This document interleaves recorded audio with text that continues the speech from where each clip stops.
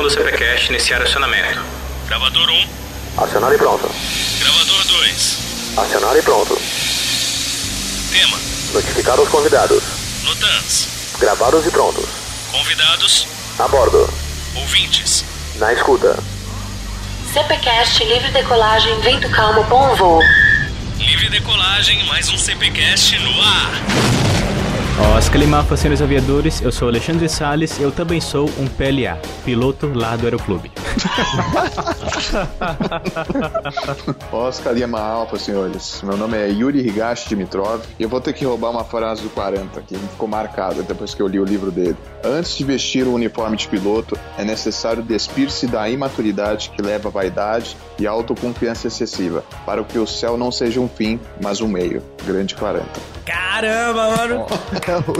Muito boa essa frase. Oscar Lima Alfa, senhores aviadores, meu nome é Anderson Rafael e se o sonho de vocês é voar na linha aérea, prepare-se pra sentir saudade do Cessninha. Oscar Lima Alfa, senhores aviadores, eu sou Luiz Ibeirinho e eu manjo tanto sobre a vida na linha aérea que eu nem consegui bolar uma frase pra hoje, olha só que beleza. Pô, nem de Flight Simulator, Ribeirinho? De Flight Simulator eu tenho lá as minhas horas de PLA, mas não conta, né, cara? O que adianta a gente saber programar o FMC se a gente não sabe nem o que é uma coordenação de primeiro tipo, né? Continua estudando FMC que dá uma ajuda do cão, cara. Não, eu imagino. Tá certo que, assim, algumas aeronaves que a gente tem no Flight Simulator, quando você vai mexer no real, é muita coisa diferente, mas o grosso é muito parecido, isso ajuda demais. Aliás, Dimitrov, já que a gente tocou no bendito, vamos esclarecer porque o povo confunde tudo. FMC é o computador que tá lá dentro do avião. Gerencia o voo, a interface é o CDU. Aquilo que a gente mexe ali é o CDU, o MCDU, que é o Manual Control Display Unit, né? Que é onde a gente acessa o FMC, mas aquilo não é o FMC. A gente chama aquilo de FMC por mania, mas não é o FMC aquilo ali, tá? Aquilo ali tem acres ali dentro, tem outras coisas que a gente consegue acessar. E ainda tem um FMS, que é o sistema todo em si. Todo, exatamente, Além do MCP, que é o Motor Control Panel, que fica bem em cima assim também. Vai virar uma salada de fruta, porque cada avião tem FMU. Pra Airbus é uma coisa, pra Boeing é outra, que é Flight Management Unit, e pro Boeing, se não me engano, era Fuel Management Unit, não é isso? Eu proponho pra gente guardar isso pro épico episódio de Boeing vs Airbus. Pô, esse eu quero participar, cara. Pô, sacanagem. Depois que eu vi que era Autothrottle no Boeing e Autothrust no Airbus, eu não vi de mais nada. E o Dimitrov se sentiu excluído agora. Eu tô excluído agora, tchau, tô desligando. Boeing ou Airbus? Embraer. E o Embraer, na verdade, eles pegam o melhor do Boeing, o melhor do Airbus e formou o Embraer. Eita, marcou inimigos agora. Eu pensei que você ia falar assim, eles pegam o melhor do Boeing, o melhor do Airbus, joga tudo fora. Eles pegam o melhor do Boeing, o melhor do Airbus e não aproveitam nada. Joga tudo fora. Não, a gente tem que botar o pão pra vender, né? 90% dos comentários vai ser sobre os 5 primeiros minutos de episódio. Certeza.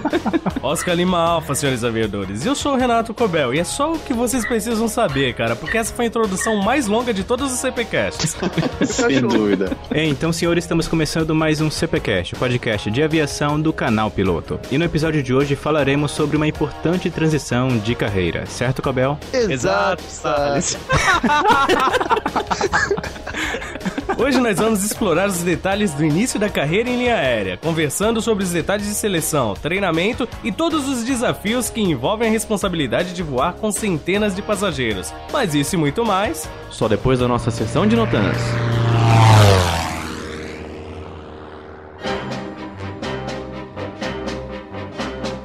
Então, senhores, vamos para mais uma leitura de Notans do CPcast anterior. Então, acusem prontos para o taxicópia. Ribeirinho, acionado e pronto. Cobel, acionado e pronto. E vamos começar com ótimas notícias, senhores, mas vamos explicar do começo. A editora Bianchi estará lançando nos próximos tempos os livros da nova série dele, chamada 50 Dicas de Aviação, onde cada autor especialista em cada tema vai abordar 50 perguntas, 50 tópicos ou apresentar 50 artigos especializados, tudo isso de variados temas da aviação. E eis que, nessa última semana, foi lançado o primeiro livro dessa série. O livro 50 Dicas de Aviação, Formação Aeronáutica, de um tal de Alexandre Salles Tamaro. Cara, eu já li esse livro, tem uma edição autografada aqui e ficou tecnicamente riquíssimo. Eu virei fã desse cara. Olha, esse autor tem um site muito bom, viu, gente? Eu costumo acessar todo dia. Inclusive um podcast também muito bom, eu escuto bastante eles. Tem um cara lá que tem uma voz linda. E acima de tudo é modesto pra caramba, isso que é legal. Mas dando a sinopse, senhores, depois de 5 anos de vida, o Canal Piloto se tornou aqui o maior site sobre formação aeronáutica do Brasil. E o que nós mais recebemos nesse tempo todo são dúvidas. Então nesse livro estão sintetizadas as 50 dúvidas mais comuns e essenciais da formação aeronáutica, indo desde o teórico e CMA até o cheque do PC e mercado de trabalho. Então com esses dados você certamente vai poder se planejar melhor para a formação e economizar tempo, dinheiro e possíveis dores de cabeça. Então se você está iniciando ou pretende iniciar na aviação, invista nessa leitura, porque como eu mesmo citei no livro, esse deve ser o seu primeiro passo da pesquisa sobre o ingresso na aviação. E se você está escutando esse episódio na época da publicação e mora aqui na área de São Paulo, eu cito também que no dia 22 de agosto de 2015, esse mês, a loja matriz da Bianchi em São Paulo vai organizar o nosso evento de lançamento. Então se você quiser a sua versão autografada e também quiser conversar com a gente lá, essa é a chance. Mas além do Salles, o evento de lançamento também vai contar com outro autor, que lançou o segundo título dessa mesma série, Os 50 Dicas de Aviação, Formação de Piloto nos Estados Unidos. É um tal de Anderson Rafael. Olha, esse outro nome também não é meio estranho, hein? Há uns 5 minutos atrás você deve ter ouvido o nome dele. Pois é, não foi ele que escreveu aqueles 50 tons de céus? Não, peraí. Não, acho que foi o Três Cinzas. Não, pera, não é isso. Eu acho que era qualquer coisa mais ou menos assim. Ele também já não tinha lançado alguns outros livros? Isso que eu ia falar, cara. Ele é um PLA do mundo literário já. Um dia a gente tem que tentar entrevistar ele, cara. Vai render um episódio excelente. Olha, eu vou falar uma coisa, hein? Um CPcast com ele ia ser, assim, no mínimo, uma coisa inédita. Boa ideia. Então, só reforçando. Sábado, dia 22 de agosto de 2015, Salles, Anderson Rafael e outros convidados surpresa estarão na loja matriz da Bianchi, na rua Deputado Joaquim Libânio 254, na Vila Mariana, em São Paulo, a apenas 10 minutos da estação Santa Cruz do metrô. Então, a gente se vê lá com agilidade. Eu fico imaginando quem são esses convidados surpresa. Vai ter um vocalista de uma banda de rock que também é piloto de avião.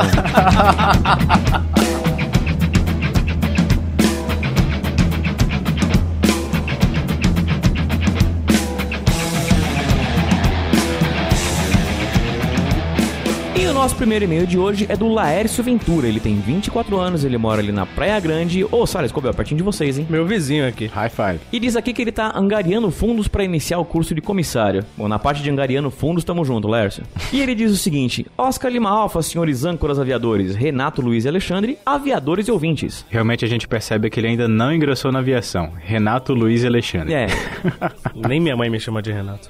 E ele diz assim: venho por meio deste somente para fazer um singelo elogio à nova interface do site Canal Piloto. Para muitos pode parecer somente mais uma atualização, mas particularmente acho sensacional a cada evolução, passo e degrau que vocês conquistam. Isso também é uma inspiração a mais ao meu ponto de vista, acompanhando vocês desde meados do ano passado, 2014, portanto há pouco tempo, levando em conta que o blog existe desde o ano de 2010. Durante esse período, participei apenas uma vez no CPcast 51, sei que um feedback dos ouvintes é especial para vocês e pretendo participar mais vezes no futuro, não pela necessidade e sim pela qualidade e produtividade de todos. Pois é, Leandro, feedbacks são sempre muito bem-vindos, não economiza não. Parabéns a toda a equipe e antes de finalizar, gostaria de parabenizar também o último CPcast. Muito bom, além de acrobacia aérea ser totalmente atrativa aos olhos de quem vê e consequentemente de quem pilota. O fato de poder aprimorar técnicas, manobras, entre outros, e claro, ser um item a mais do seu currículo, inspira ainda mais o piloto a desfrutar, degustar, saborear, aproveitar, enfim, são infinitos os adjetivos que se remete a da que deve ser uma das mais espetaculares sensações de voar, com o máximo de segurança possível. Parabéns e cada vez mais sucesso a vocês e ao canal. E seguindo para o próximo e-mail. Bom dia, Alexandre Salles. Aqui é Fernando Lima. No momento estou como assessor parlamentar em Londrina. Olha aí, temos força política.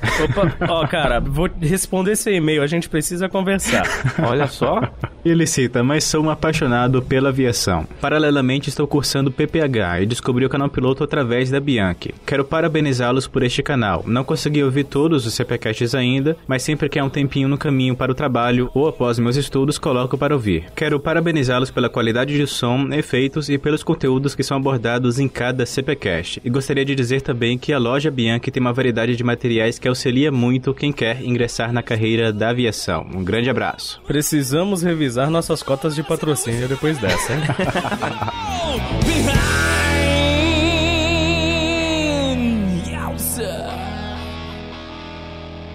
E agora vamos para citações daqueles que enviaram seu feedback com agilidade.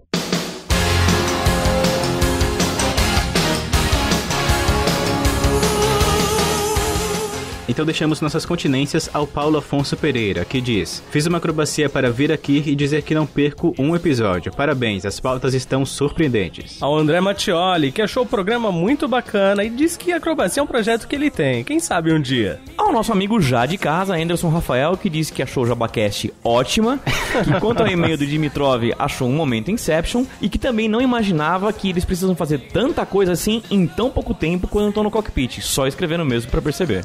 Peraí. Anderson Rafael de novo, no mesmo programa? Anderson Rafael, momento Inception, e ele citando o momento Inception? Pera. Estamos falando de vários Anderson Rafael, não é possível que é uma mesma pessoa só. É assim que os buracos negros nascem, cara.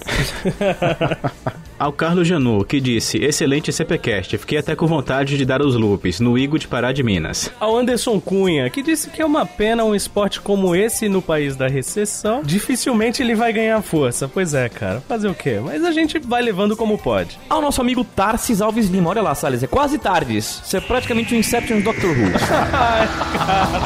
E o Tarsis disse que achou o episódio muito bom e ele ficou em dúvida em como fica a relação do piloto acrobata com a torre de controle. Olha, Tarsis, é muito simples. O negócio é o seguinte: quando você vai fazer uma acrobacia, você espera o controlador pegar uma xícara de café e você faz uma passagem baixa pela torre em velocidade subsônica.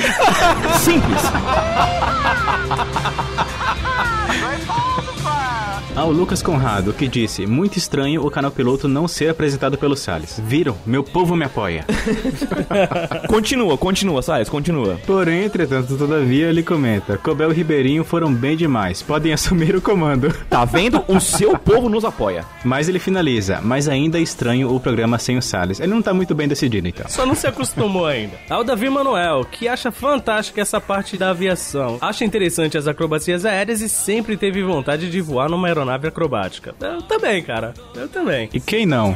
E também é o nosso amigo Douglas Martins Nos, que ele já comentou assim: então, Salles, a pronúncia correta é nos, como você mesmo disse antes. Nós é a primeira pessoa do plural. Pô, já perdemos uma piadinha do milhas náuticas por hora, né?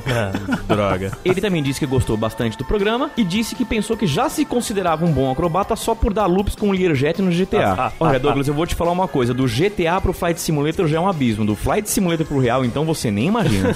Há um tal de Yuri Silva, que deixou aqui nos comentários o link das entrevistas que ele fez lá no Campeonato Nacional de Acrobacia em Pirassununga. Ao Felipe Lacerda, que diz que infelizmente não há divulgação e investimento apropriado desse que poderia ser um esporte que abrangeria a atenção de todo tipo de público, pois qualquer pessoa fica intrigada ao ver as manobras da aeronave. Ao Anderson Cunha, que não via a hora da publicação de mais um CPcast. E Alberto Johnny Cortizo, que mandou um super e-mail sobre o seu primeiro voo solo. E a todos aqueles que enviaram feedback nas redes sociais. Valeu, pessoal, e continuem comentando. E lembrando que a produção do CPcast é possível graças também aos nossos apoiadores do Patreon, dentre eles o Luiz Eduardo, Wilbert Fernando, César Souza, Leonardo César, Vanilson Vega, Rodrigo Alves, Vinícius, César Gontijo, René Morales, Helder Brito, Paulo Yutaka, Diego da Silva e Rodrigo Domingos. E se você quiser se tornar um ala do Canal Piloto e ter seu nome merecidamente citado aqui no CPcast, basta acessar o patreon.com/canalpiloto e entrar para o esquadrão. E senhor Ribeirinho, se alguém quiser enviar o comentário sobre o episódio de hoje, qual é o e-mail do CPcast? É o cpcast@canalpiloto.com.br. E senhor Cobel, se o pessoal quiser nos acompanhar nas redes sociais...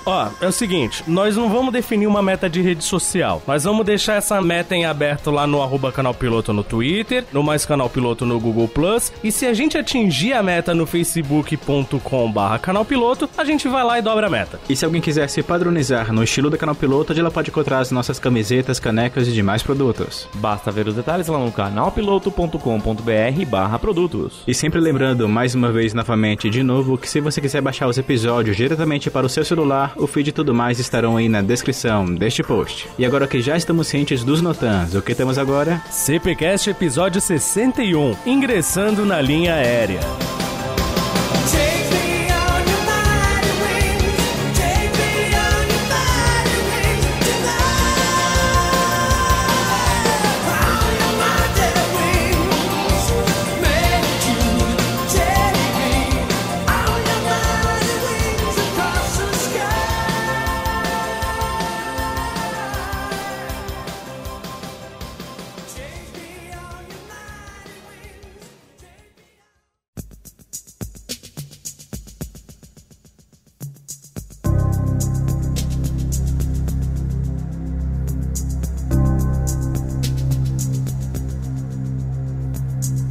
Então, senhores, para começarmos do começo, porém de um modo diferente. Para as pessoas que ainda não lhe conhecem, quem são vocês, o que vocês fazem atualmente e também que novidades e mudanças ocorreram desde as nossas últimas gravações com vocês. Então, Salles, meu nome é Yuri Higashi Dimitrov, já deu pra ver a primeira diferença, né? Eu casei desde a última participação e coloquei o sobrenome da minha esposa. Agora eu tô com 28 anos, eu sou formado em ciência da computação, antes eu também não estava formado, agora eu já estou. E muita coisa aconteceu desde a nossa última participação. O pessoal que já ouviu o CPCast lembra que eu estava em busca de um emprego lá na região da Bahia. Eu arranjei esse emprego, fiquei 2 meses e saí. Ainda bem que eu saí porque fatalmente acabou acontecendo um acidente com aquele avião 1 mês depois da minha saída e ocorreu a morte de todos os ocupantes do avião. Depois de uma semana que eu voltei para São Paulo, depois que eu deixei a Bahia, eu fui chamado por uma empresa aérea para fazer o processo seletivo. 2 meses posteriormente,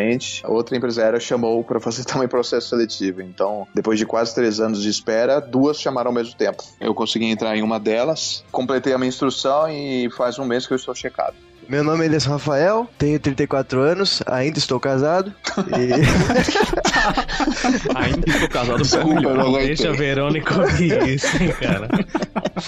Eu sou formado em publicidade, mas, bom, sou multi-FR, essas coisas todas, fui comissário por um monte de anos e essas coisas todas que você já sabe. De novidade, tem um livro novo saindo aí pela Bianchi, sobre formação de piloto nos Estados Unidos, especificamente. Eu tô em instrução, ainda tô quase no cheque, já vou checar daqui umas 2, 3 semanas, mais ou menos. Basicamente é isso. Alright, but just remember, my name is Roger Murdoch. I'm the co-pilot. Pessoal, vamos falar sobre o período de seleção. Como que é o tempo de espera e de duração? E o que você tem que fazer enquanto você aguarda essa convocação? Vai ser bem interessante até responder, porque eu fiz uma seleção externa e o Anderson fez uma interna, né? No meu caso, o pessoal que acompanha o CPCast sabe, eu fiquei um bom tempo aguardando uma seleção na empresa aérea, quase 3 anos. A partir do momento que eu fui convocado, foi a questão assim de poucos dias. Eu fui convocado numa quinta-feira e a seleção já ia ser feita na segunda. Então é muito dinâmico. Na verdade, já houve situações em que um colega meu recebeu a convocação e a seleção era no dia seguinte. Então é muito dinâmico. O importante é você estar atento aos burburinhos para ver se realmente vai ter algum processo seletivo e você correr atrás de algum contato que possa te ajudar nessa hora. Mas de qualquer forma, foi em menos de uma semana que eu tive que aguardar entre a convocação e a seleção, por assim dizer, né? Você havia citado que você havia se candidatado em 2 empresas. Você de fato se candidatou nas 2 nesse mesmo período também, de uma semana? Sim. Não. Sim, não. Peraí. Não. Sim ou não? Mais ou menos. É que assim, as seleções acontecem em várias etapas e duram diversos meses, mas uma empresa chamou em outubro de 2014 e a outra chamou em dezembro de 2014. Mas no finalzinho, as 2 praticamente teve a seleção final em questão de 2 dias de diferença. Foi inclusive uma das maiores dúvidas da minha carreira até agora para saber para onde que eu ia, entre uma e entre outra. Então foi uma noite em claro pensando o que eu ia fazer da minha vida, que antes era uma coisa tão fácil, só que agora a gente tem que escolher um caminho para trilhar durante... É muito cruel, realmente foi uma decisão cruel, mas eu acho que eu fiz a escolha certa. Mas as 2, até o final, seguiram para o grande finale ao mesmo tempo.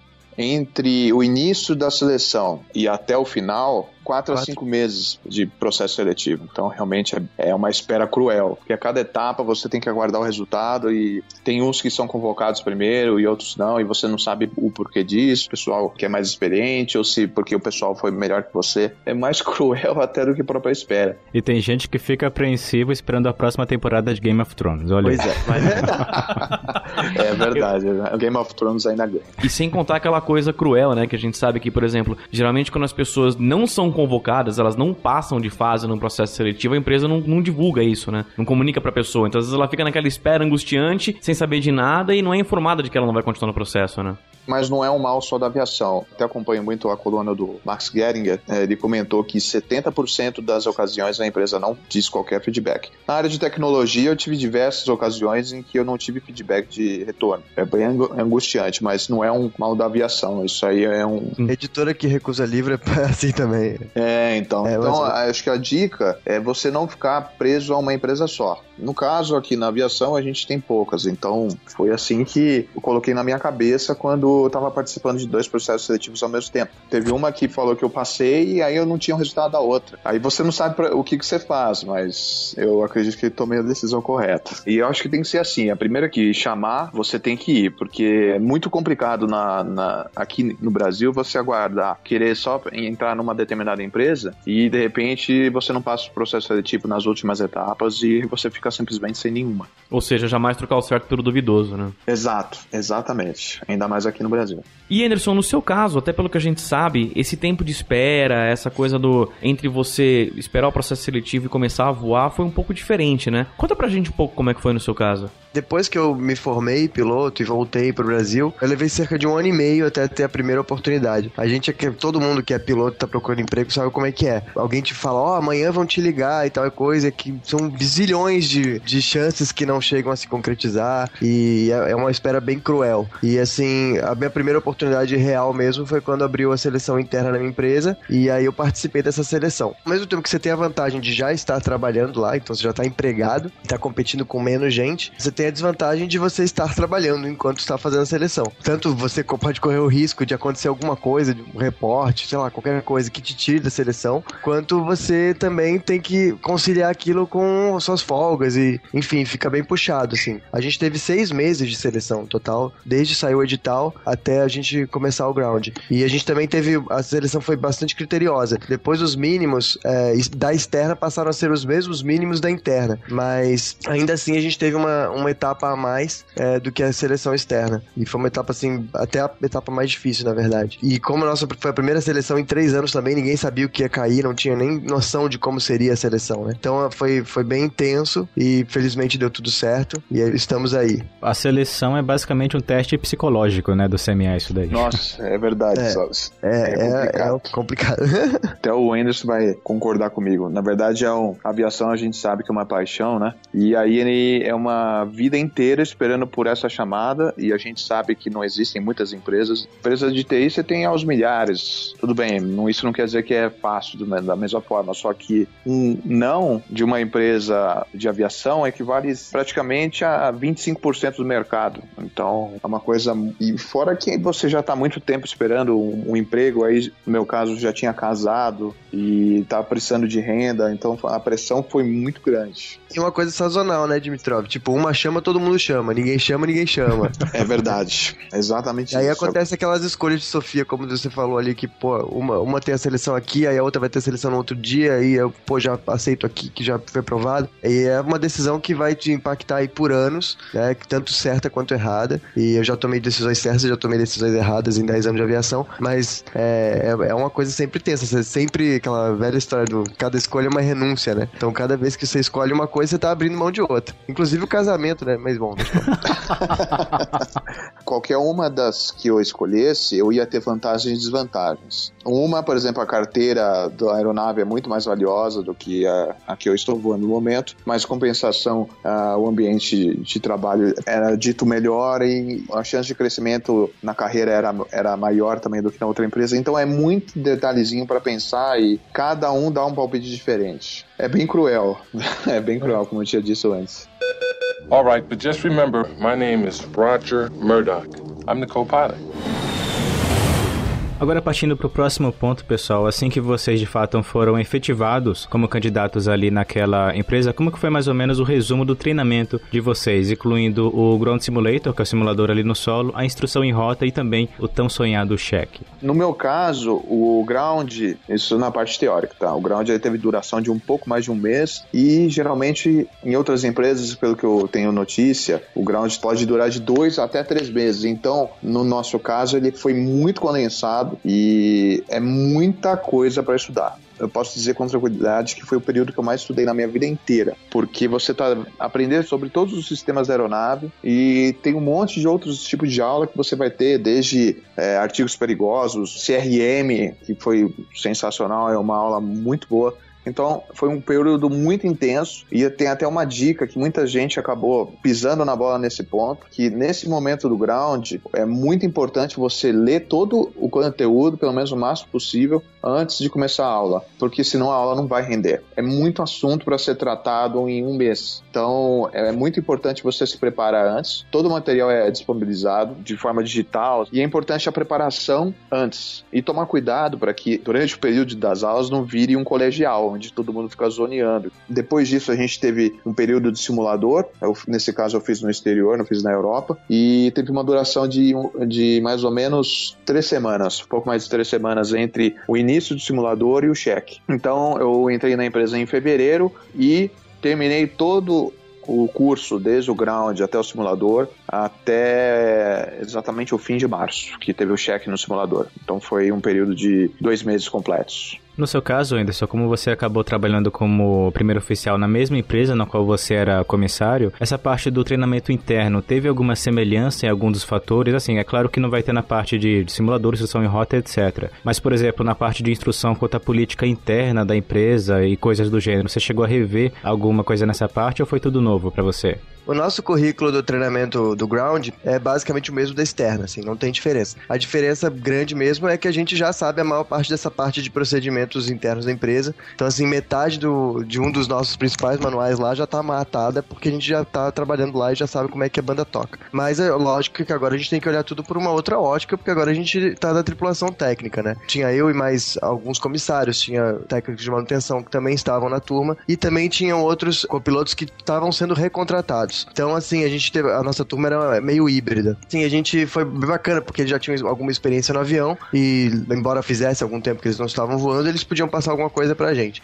Mas aí foram, assim, 3 meses de Ground, começou 1º de novembro, foi até meados de janeiro, o Ground, e depois a gente entrou, então, na parte do simulador, e aí foram 16 sessões de simulador, e aí a gente teve aí 3 cheques, um cheque companhia, depois outro cheque companhia e o cheque ANAC no simulador. Então a gente foi pra instrução em rota. Aí quando você vai pra instrução em rota, a coisa vai muito cada um pra um lado, a gente praticamente não se vê mais, né? A gente é bem bacana quando a gente se encontra, e aí vai cada um no seu ritmo, dependendo muito do ritmo do instrutor também. Teve gente que checou aí com 2, 3 meses de voo, teve outros que ainda não checaram, como eu, por exemplo, tô quase checando. A maioria da minha turma tá quase checando, na verdade. Varia muito, porque varia muito do tipo de voo que você tá fazendo, de quantas vezes você tá pousando. Por exemplo, na minha base, que eu sou base Rio, a gente faz muito voo longo, então a gente não pousa tantas vezes quanto alguém que tá na base São Paulo, por exemplo, então a nossa instrução tende a ser mais longa mesmo. Então tudo isso influencia. Tem uma fase em que você voa com um safety pilot, né, que assim que você entra no avião, você tá voando com o safety, ou seja, você primeiro vai como observador e só olhando o copiloto e o teu instrutor, depois você passa pra direita com esse copiloto como safety. E ele vai trocando a cada voo, né, só você e o instrutor que ficam fixos. E aí depois de um tempo, quando você já tá bem seguro no avião, aí o seu instrutor libera esse safety e você passa a voar com o seu instrutor normalmente. E aí você continua voando com ele até o momento que ele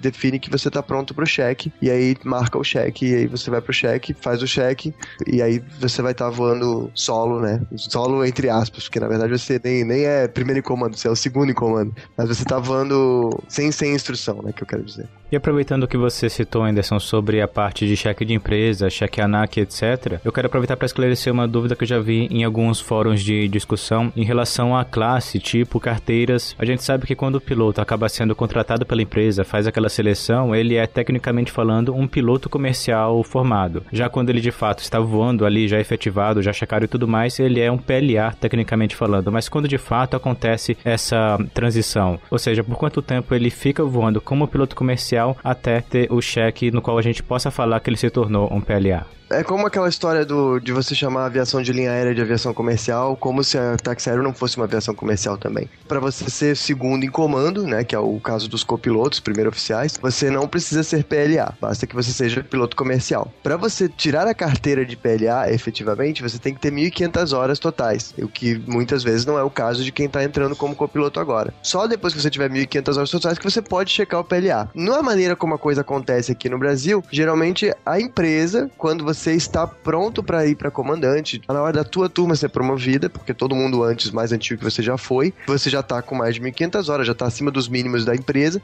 aí sim você checa como piloto em comando daquela aeronave que você já voa e checa junto com isso a carteira de PLA propriamente dita. Então assim, nós somos pilotos na linha aérea, mas nós não somos pilotos de linha aérea, porque PLA é uma carteira, é uma habilitação, uma certificação que você não precisa ter para ser copiloto de linha aérea, mas para ser comandante de linha aérea você precisa. Então basicamente é isso. E ainda nesse assunto, Anderson, em que momento a carteira tipo daquela aeronave que você voa entra no sistema da ANAC ali relacionado ao seu código ANAC? Ela entra no momento em que você checa no simulador, porque a gente tem vários cheques ao longo do nosso ground. Você termina o ground, você tem um cheque oral, que lembra muito os cheques orais lá dos Estados Unidos, é 1h30, 2 horas explicando pro checador tudo que você já sabe sobre o avião, e aí depois você vai pro simulador, e aí você faz, são 4 sessões, de 4 horas cada uma, 2 como tem essa coisa também do Pilot Flying, Pilot Monitoring, então você vai na direita e na esquerda, né, assessorando o seu ala. Geralmente você treinamento é feito em duplas, você voa como comandante e depois você voa como copiloto. Você está sendo mesmo instruído e avaliado como copiloto. Como comandante você está só compondo a tripulação, mas é óbvio que você precisa aprender um pouco dos dois para saber, né? A gente tem que saber o que os dois têm que fazer, embora você só vá fazer efetivamente a parte de copiloto. Aí quando você checa no simulador, como a gente checa em simuladores nível level D, né, level Delta, você já tira a carteira no simulador, porque o simulador já é muito perfeito para isso, então você consegue tirar a carteira. Isso varia de agência para agência. Na Europa, por exemplo, eu vejo amigos de lá fazendo touch and go no próprio avião, sabe? Mas aqui no Brasil isso não acontece. Pelo que eu saiba, nos Estados Unidos também não. Você checa o ATP lá também no simulador. Isso vai da agência regulatória de cada país. A instrução em rota que vocês tiveram, ela varia bastante de instrutor para instrutor, ou se ela é padronizada pela empresa? Ela tem um mínimo de instrução, mas acho que vai muito do estilo do teu instrutor, né? Existe uma padronização, só que puxa muito pro lado do que o instrutor vai fazer no momento. É muito de gosto de cada um. É uma coisa assim, acaba sendo também, por outro lado, interessante, porque às vezes um instrutor comenta de um detalhe que o outro instrutor não tinha comentado, e vice-versa. Então, por um lado, também acaba enriquecendo. Só que eu acho que fica um pouco à mercê da sorte, né? Pra quem tá na instrução do aeroclube é muito parecido. Tem às vezes que tem um instrutor que não pega um determinado ponto e outro instrutor pega em outro. Durante a tua instrução em rota, você vai ter um instrutor por mês, mas às vezes isso não é possível. Por exemplo, teve um caso que o meu instrutor entrou de férias, aí teve um caso que teve mudança de programação, então eu tive 4 instrutores para um período de 2 meses. Durante um voo mais tranquilo, que é uma perna um pouco mais longa, pergunta sobre situações de emergência, o que você ia fazer naquele momento, um aeroporto está fechado, para onde que você vai alternar agora. Então a instrução acaba sendo um brainstorming muito grande. Com a maioria das situações foi feito dessa forma. Eu era dos que achava que dava pra pousar o avião com o simulador, mas hoje em dia eu sei que não dá. Porque a primeira vez que você vai pousar um avião real, isso depois de ter voado quase 70 horas num simulador extremamente fiel, é frustrante. Tipo, o avião não faz nada do que você queria que ele fizesse. Tava vendo isso na minha logbook hoje. O meu primeiro pouso, em que o comandante, meu instrutor, não tocou em nada, eu já tinha uns 15 pousos e umas quase 40 horas. Até você sentir o avião, até você entender como ele funciona, como... O avião é tudo muito parecido, mas até você pegar a mão de um avião específico, demora, requer um tempo. E a questão da instrução em rota é que você não pode simplesmente ir lá e ficar fazendo TGL. Você vai pousar agora, depois você vai pousar daqui a 3 horas, depois você vai pousar daqui a 3 dias. Então você demora muito para aprender com os próprios erros, porque você só pode aplicar aquilo que você aprendeu daqui a 3 horas, daqui a 3 dias. Então, daqui que você consiga juntar aquilo tudo num balaio quase inconsciente e aplicar ao ponto de você julgar pelo próprio feeling a hora de fazer o flare, demora. Não tem jeito, não. Você tem que fazer até acertar. E aí, mas também quando você acerta, e hoje eu me vejo fazendo pousos que eu invejava. Muito feliz de ver que não é nada do outro mundo e que eu também consigo, enfim. All right, but just remember, my name is Roger Murdoch. I'm the co-pilot. Pessoal, antes de colocar essa próxima pergunta, eu queria contar um caso que eu presenciei na área de TI e acredito que vocês talvez tenham passado por algo parecido também na aviação. Eu me lembro de uma ocasião em que na empresa em que eu trabalhava houve uma reunião de gerentes recém-contratados. Tiveram uma reunião com o presidente da empresa, inclusive muitos deles foram para fora do país, tudo mais, foi na matriz mundial. E no momento de se abrirem as perguntas, um desses gerentes recém-contratados tomou a palavra e começou um discurso todo pomposo: senhor presidente, caros colegas presentes, e blá blá blá blá blá blá blá blá blá, falou uma série de coisas, que era uma honra imensa estar lá, tudo mais, e colocou a pergunta dele assim: senhor presidente, portanto, o que o senhor espera de nós como gerentes recém-contratados? E o presidente falou assim: olha, se você não sabe a resposta dessa pergunta, você não devia nem estar aqui. No que diz respeito ao que a empresa espera de vocês, também é uma cobrança rígida desse jeito? Tem uma cobrança rígida, você vê pessoas sendo desligadas porque não chegaram nos mínimos, porque não conseguiram ser liberadas para cheque. Então assim, é lógico que a gente tem que render, a gente tem que fazer a nossa parte. No nosso treinamento, pelo menos, a gente teve bastante tempo, então assim, não tem desculpa para não ter estudado, não tem desculpa para não chegar com o SOP na cabeça. Claro que todo mundo entende o momento que você tá, a experiência prévia que você tem, só que você tem que render, você tem que dar resultado, você tem que liberar o safety, você tem que checar. Se você estiver dentro de uma média aí que a empresa espera, não tem problema, é só você realmente manter-se focado. Não é nada do outro mundo, ninguém vai morrer de estudar e passar mal e ai meu Deus do céu, não é nada disso. Basta se dedicar, basta gostar do que tá fazendo que você vai se dar bem. E é claro, a humildade sempre, manter sempre a postura, entender o seu lugar dentro da empresa, o seu lugar dentro da sua profissão, representar bem a sua empresa e a sua profissão e aproveitar esse momento que é um momento maravilhoso da carreira de todo mundo, sabe? Uma coisa que a gente nunca mais vai esquecer. Então eu acho que fazendo tudo isso direitinho, não tem mistério. Eu já conversei com alguns instrutores e até mesmo com meu pai também, ele é instrutor de simulador, e tem uma coisa que pega. Eu perguntei para os instrutores, qual é a coisa que mais irrita em um aluno? Aí eles falaram: o aluno que não estuda. Mesmo que o aluno não esteja com aquela performance sensacional no simulador ou em qualquer outra etapa, você consegue perceber se o cara realmente está estudando ou não. Tem situações absurdas que o cara às vezes vai pro simulador e não sabe nem ao menos qual a manobra que ele vai fazer. Então isso prova que ele não estudou absolutamente nada. E aí a gente sabe muito bem que o simulador é um dispositivo que é muito caro. Você ter a carteira de um avião comercial é um investimento muito alto. A partir do momento que você já está fazendo o ground de uma aeronave, você está recebendo por aquilo e você está ainda recebendo a instrução caríssima do simulador. Então acho que é o mínimo que você precisa fazer. Não é panopretagem, não é puta que difícil, é você se dedicar. E o Anderson comentou de humildade, esse é o ponto principal. Tem gente que bate de frente com o instrutor, não, mas é assim, eu fazia desse jeito. Durante a instrução, eu acho que durante muito tempo é melhor você ficar quieto e escutar. E aí você tentar aplicar do jeito que ele está querendo que faça. Porque a gente ainda não tem embasamento nenhum para poder fazer qualquer tipo de comparação. Então a gente precisa nesse momento escutar as pessoas muito mais experientes do que a gente e só depois talvez lá na frente a gente vai entender o que ele estava querendo dizer. E muito estudo que aí você vai ser valorizado mesmo que você não esteja tendo um desempenho tão bom quanto você gostaria que tivesse. Mas pelo fato de você estar se esforçando, isso é levado muito em consideração. All right, but just remember, my name is Roger Murdoch. I'm the co-pilot. Yuri, a gente sabe que o começo do dia de um piloto de linha aérea, diferente do que muitos leigos possam imaginar, não é simplesmente chegar no aeroporto, já entrar no cockpit e sair decolando na aeronave, né? Conta pra gente como é que é um pouco esse passo a passo de vocês, como é que começa o dia de um piloto de linha aérea, desde a hora que você sai do hotel, passando por todos os processos, até efetivamente a decolagem da aeronave.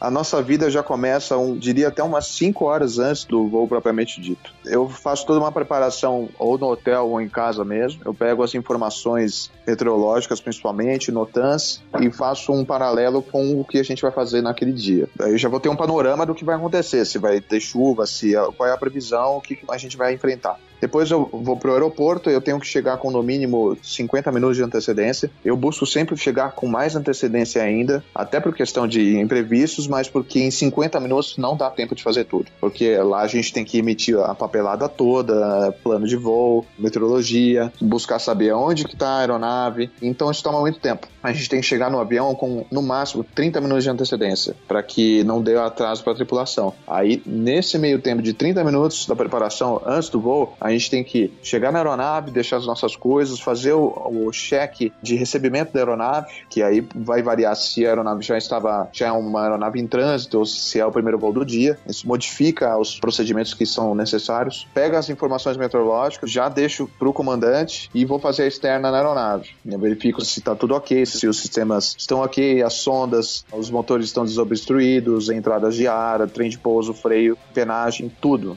que a gente verifica para ver se a aeronave está em perfeitas condições. Retorna e aí começa toda a preparação do voo propriamente dito. Detalhes de informações meteorológicas do destino, a gente tem que comunicar isso para os passageiros. Em média, são umas 5 horas ali que começa a nossa cabeça troca de chave e a gente começa a preparar para o voo. E detalhe que, teoricamente, não estamos ganhando nada por isso, porque a gente efetivamente começa a ganhar a partir do momento que a gente liga o motor. Até isso aí já aconteceu muita coisa. Né? Como o Dimitrov falou, a gente só ganha com o motor girando. Mas a gente, antes mesmo disso, a gente tem que fazer várias coisas que dá pra perceber até que tem as suas semelhanças aí com a aviação de pequeno porte. Você tem que pegar NOTAN, tem que pegar meteorologia. A carga de trabalho do copiloto é bem grande, bem maior que a do comandante, mas isso tem um motivo de ser. A razão para que isso aconteça dessa maneira é porque o comandante esteja livre para gerenciar o voo, tomar as decisões que tem que tomar, e nós, como copilotos, como primeiros oficiais, somos os assessores dele nas decisões dele. Então, para isso que a gente tem toda essa carga de trabalho. E eu percebo muito isso até porque eu já fui comissário auxiliar e já fui chefe de cabine. E o chefe de cabine também parece que trabalha menos do que os auxiliares, justamente por isso, porque o foco dele é gerenciar a equipe toda. A mesma coisa acontece dentro da cabine de comando. E para quem quiser saber um pouco mais sobre isso, tem uma série de artigos do Anderson pro canal Piloto, que é a série Ganhando os Céus. É só ler lá nos artigos dele, vai estar linkado aqui na descrição desse CPCast.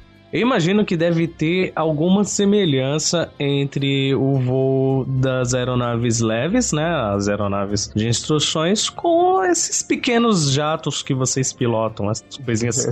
Não dá nem pra chamar de pássaro, pelo tamanho eu vou dizer como pterodáctilo de metal. Diferença é óbvio que tem, mas tem alguma semelhança entre os voos? Ou você basicamente tem que reaprender a voar?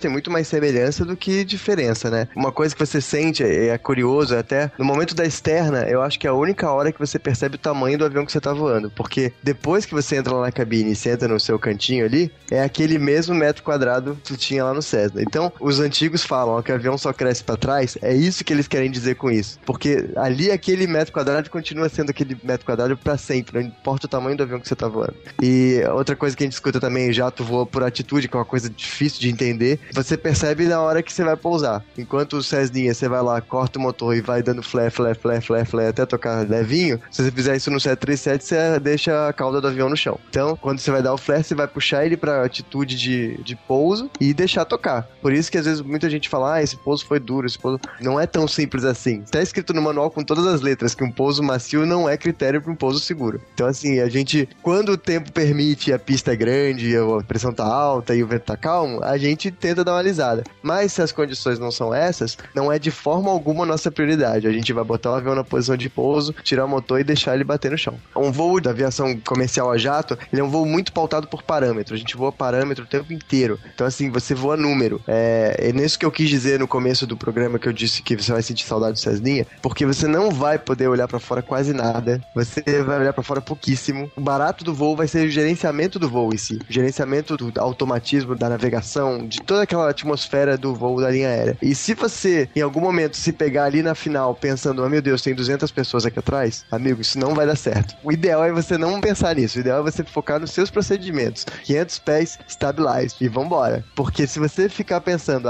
porque senão... Não, esquece, isso não vai dar certo. Você tem que focar nos procedimentos. É tentar o tempo inteiro entender o que o avião está pensando. As pessoas pensam assim, é porque liga o piloto automático e esquece. Não, não é isso. Você tem que programar o piloto automático, você tem que estar à frente do piloto automático o tempo inteiro. Você tem que o tempo inteiro entender o que o automatismo do avião está pensando. Às vezes você vai se pegar falando, poxa, por que ele está fazendo isso? Ele está pedindo drag e tá dando motor, sabe? Deixa eu entender, o que o avião está fazendo? Não, ele está fazendo isso por isso. Então deixa eu mudar aqui, vou mudar para level change. Aí você vai mudar o teu modo de descida, por exemplo. E aí você vai negociando isso. Lembrando que a gente está voando numa aeronave que tem 2 pilotos, né? Um multicrew. Então você o tempo inteiro comunicando o que você está fazendo enquanto você é o piloto, né? O pilot flying, e para que o pilot monitoring possa acompanhar o seu voo e te assessorar. E o contrário também quando você é o piloto assessorando, porque tem muita dúvida aí de o que é piloto, o que é copiloto. Na verdade, comandante e copiloto são cargos. Os dois são pilotos. E eles se alternam nas etapas entre o piloto que está voando e o piloto que está auxiliando e vice-versa. É manter-se à frente do avião sempre, isso vale para qualquer avião, obviamente, desde o bueiro até o 7478. E assim, às vezes a pessoa fala, mas o jato é muito rápido. Ele é muito rápido, mas ele voa num espaço aéreo muito maior também. Então ele é proporcional ao espaço aéreo. Então você entra na final a 5, 6 milhas. É bem mais drástico quando você muda, por exemplo, do Cessna pro Seneca, em que você tá voando no mesmo espaço aéreo, fazendo aquele mesmo tráfego apertadinho, só que no avião que tá voando quase o dobro da velocidade. Agora você tá voando 3 vezes a velocidade, mas você tá voando num espaço aéreo muito maior. Então as coisas são muito proporcionais nesse sentido. Então acho que o que a gente sente mais mesmo é de sentir o avião como que ele responde aos comandos e essa coisa de que você tá o tempo todo jogando videogame, entendeu? É o Flight Director, você vai atrás dele. É basicamente isso. Só que pra você poder ir atrás do Flight Director, você tem que programar o Flight Director direito. Senão, não dá certo. Acho que o Anderson atingiu bem um ponto dessa questão. Eu só queria complementar. A gente tá mudando um pouco o nosso cargo, que antes era uma coisa mais de você estar pilotando o tempo todo a aeronave, e aqui na parte da aviação comercial de alta densidade, a gente é mais gerente do que piloto propriamente dito. Eu digo de pegar um avião e de ficar pilotando para lá e para cá. Porque é aquilo que o Anderson falou, é um jato, você tem que estar na frente do jato. O meu pai comentava, se você não tomar cuidado, a velocidade do jato te engole. Praticamente um programa de computador. Você vai direcionar o que você quer que ele faça. O CRM que o Anderson comentou realmente é muito importante, porque é tanta ferramenta que o avião disponibiliza para você, o automatismo dele é tão rico, você tem diversas funções diferentes para fazer a mesma coisa. Então é importante você dizer para o teu colega o que você está querendo fazer naquele determinado momento que você vai fazer uma programação. A gente tem um script, um passo a passo. O voo na comercial ele é todo teatral. Você tem um roteiro e você tem que seguir aquele roteiro sempre, a não ser que seja um caso extremo de que você está em emergência e você tem que fugir um pouco daquele roteiro que estava sendo comentado. É interessante que essa parte do automatismo, a aviação comercial vai te dar várias ferramentas e você vai ter que gerenciar qual vai ser a melhor ferramenta para aquele determinado momento. Por exemplo, no Embraer você tem diversos modos de descida diferentes. Você pode descer por ângulo, você pode descer por velocidade, você pode descer por razão de descida. Então, tem gente que acaba ficando engessado em um tipo só. O interessante é você ter todas as gamas, conhecer todos os tipos de automatismo que o avião te pode proporcionar, e o bom piloto vai ser aquele que vai conseguir dizer qual vai ser a melhor ferramenta para aquele momento. Além de, claro, você estar preparado para uma situação de emergência. Mas essa é a importância do automatismo no avião. Você vai trabalhar mais como um gestor do sistema da aeronave do que pilotar o avião propriamente dito, porque a pilotagem em si, se for pensar do modo geral, você vai pegar o avião em um voo e vai pilotar ele por uns 3 ou 4 minutos só. O resto vai ser tudo pelo piloto automático. Só que todo o gerenciamento e tudo que você vai querer que o avião faça, você tem que fazer a programação. E aí que a arte do gerenciamento acontece.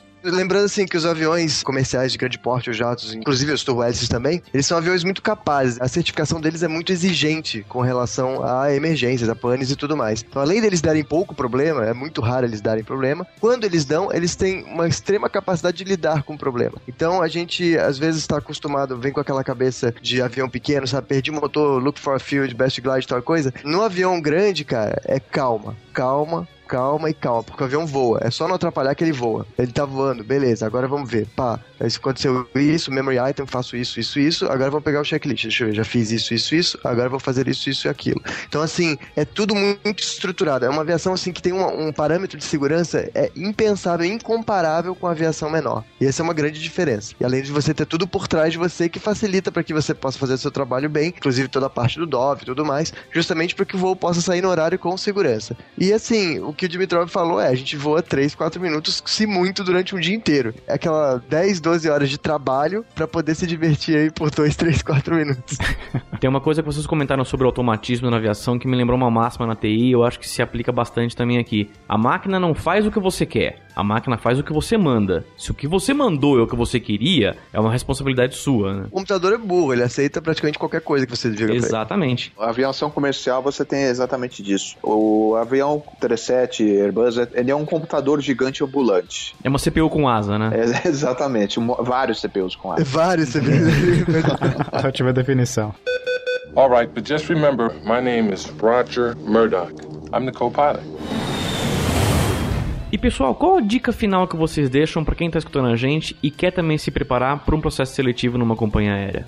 A dica que eu posso deixar é interessante, né? Porque há um ano atrás eu estava comentando sobre as pessoas terem calma e durante esse período continuar estudando e manter a esperança que tudo vai dar certo. Aqui vai ser a mesma coisa. Ainda eu pego muito em questão da parte do estudo, a parte ética também é muito importante, porque hoje em dia a gente vê cada coisa, não só na parte da aviação, mas no mundo em geral, as pessoas querendo passar por cima das outras por diversos motivos, querendo crescimento profissional e tudo mais, mas eu acho que é importante você manter o seu caráter, porque tudo também o que está acontecendo, a aviação é uma área pequena, as pessoas todas se conhecem. Se você fazer coisa errada, fazer coisa que não é certa, isso aí vai ser espalhado e vai ter cochicho, isso vai ficar tudo na sua ficha. As pessoas todas se conhecem no mundo da aviação, você não vai ter nada a ganhar.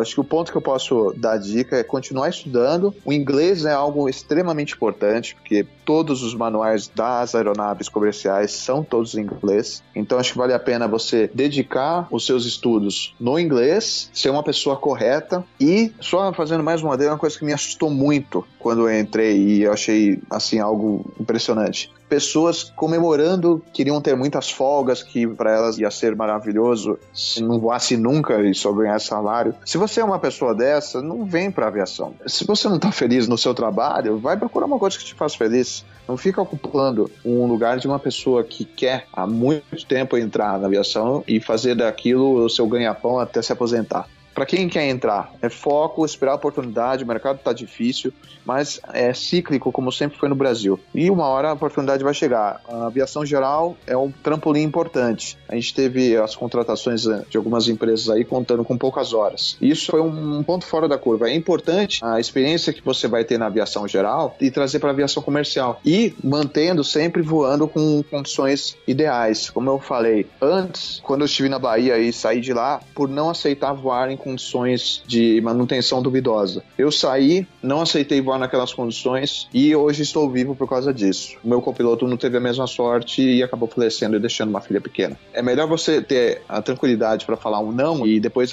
esperar uma outra oportunidade do que você acabar se arriscando e botar tudo a perder.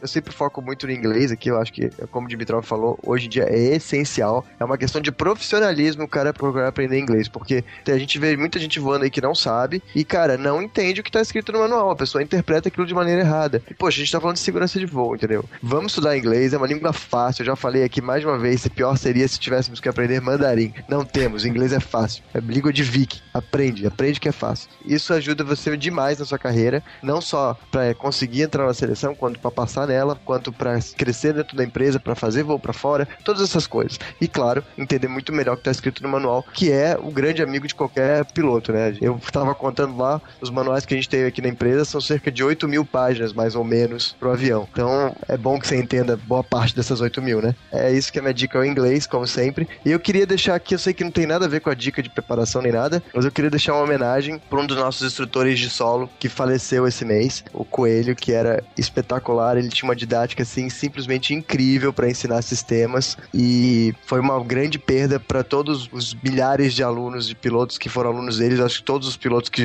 já tiveram aula com ele vão lembrar dele aqui. Então, assim, poxa, grande beijo aí pra família dele, porque é um cara que realmente vai fazer falta pra gente. E ele deixou, né, Salles, aquilo que a gente sempre fala, ele deixou o legado dele. Boa parte do que eu sei, do que milhares de pessoas sabem hoje, foi o Coelho que ensinou. Então fica aqui a minha homenagem.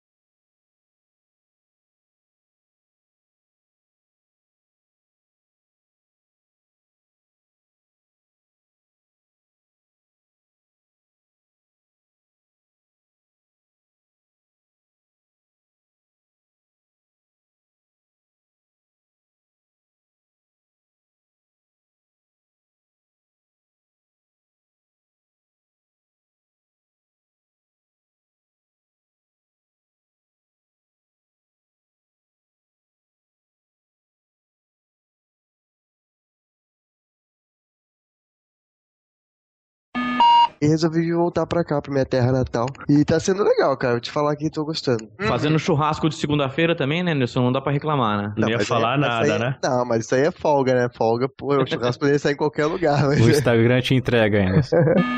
Quem quer assumir a proa nessa primeira parte? Anderson, Dimitrov? Por ordem alfabética. Por ordem alfabética, o D veio antes do E, por favor, Dimitrov. O livro 50 Tons de Aviação, Formação Aeronáutica. É como dizem, não vamos estipular um Anderson, vamos deixar o Anderson em aberto e quando a gente chegar no Anderson, a gente dobra o Anderson. Não, dizer, não diver. Holy diver, you've been down too long in the midnight sea. Ribeirinho, você ia fazer muito sucesso naquele Qual é a Música do Silvio Santos, porque qualquer palavra você lembra da música. Qual é a música, Pablo? Pablo, qual é a música? Imagina o Ribeirinho com uma borboleta desenhada na cara. Aquela borboleta na cara, assim, com Butterfly Strike, né? Cantando heavy metal e dançando salsa. Don't talk to strangers, cause they only there to do you harm. Se o Silvio falar música com a palavra stall, ele vai achar uma. É, música com a palavra stall? Peraí. Pô, pera, não tem uma música com a palavra stall? Tem. Onde ele lembra? Vamos. Não tem aquela da Shakira? Estou aqui querendo...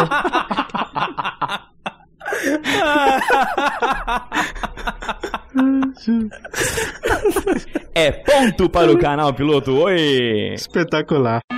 Se você quiser comprar simulado para a banca da ANAC, lá no Portal Piloto Comercial, você vai pelo link do canal Piloto que você vai ter um desconto incrível. Ninguém tem esse preço, cara. Cobel, eu achei que você ia fazer diferente, cara. Eu achei que você falou assim. E se você escutou o easter egg até esse ponto, eu tenho uma pergunta para lhe fazer. Você conhece a iniciativa Vingadores?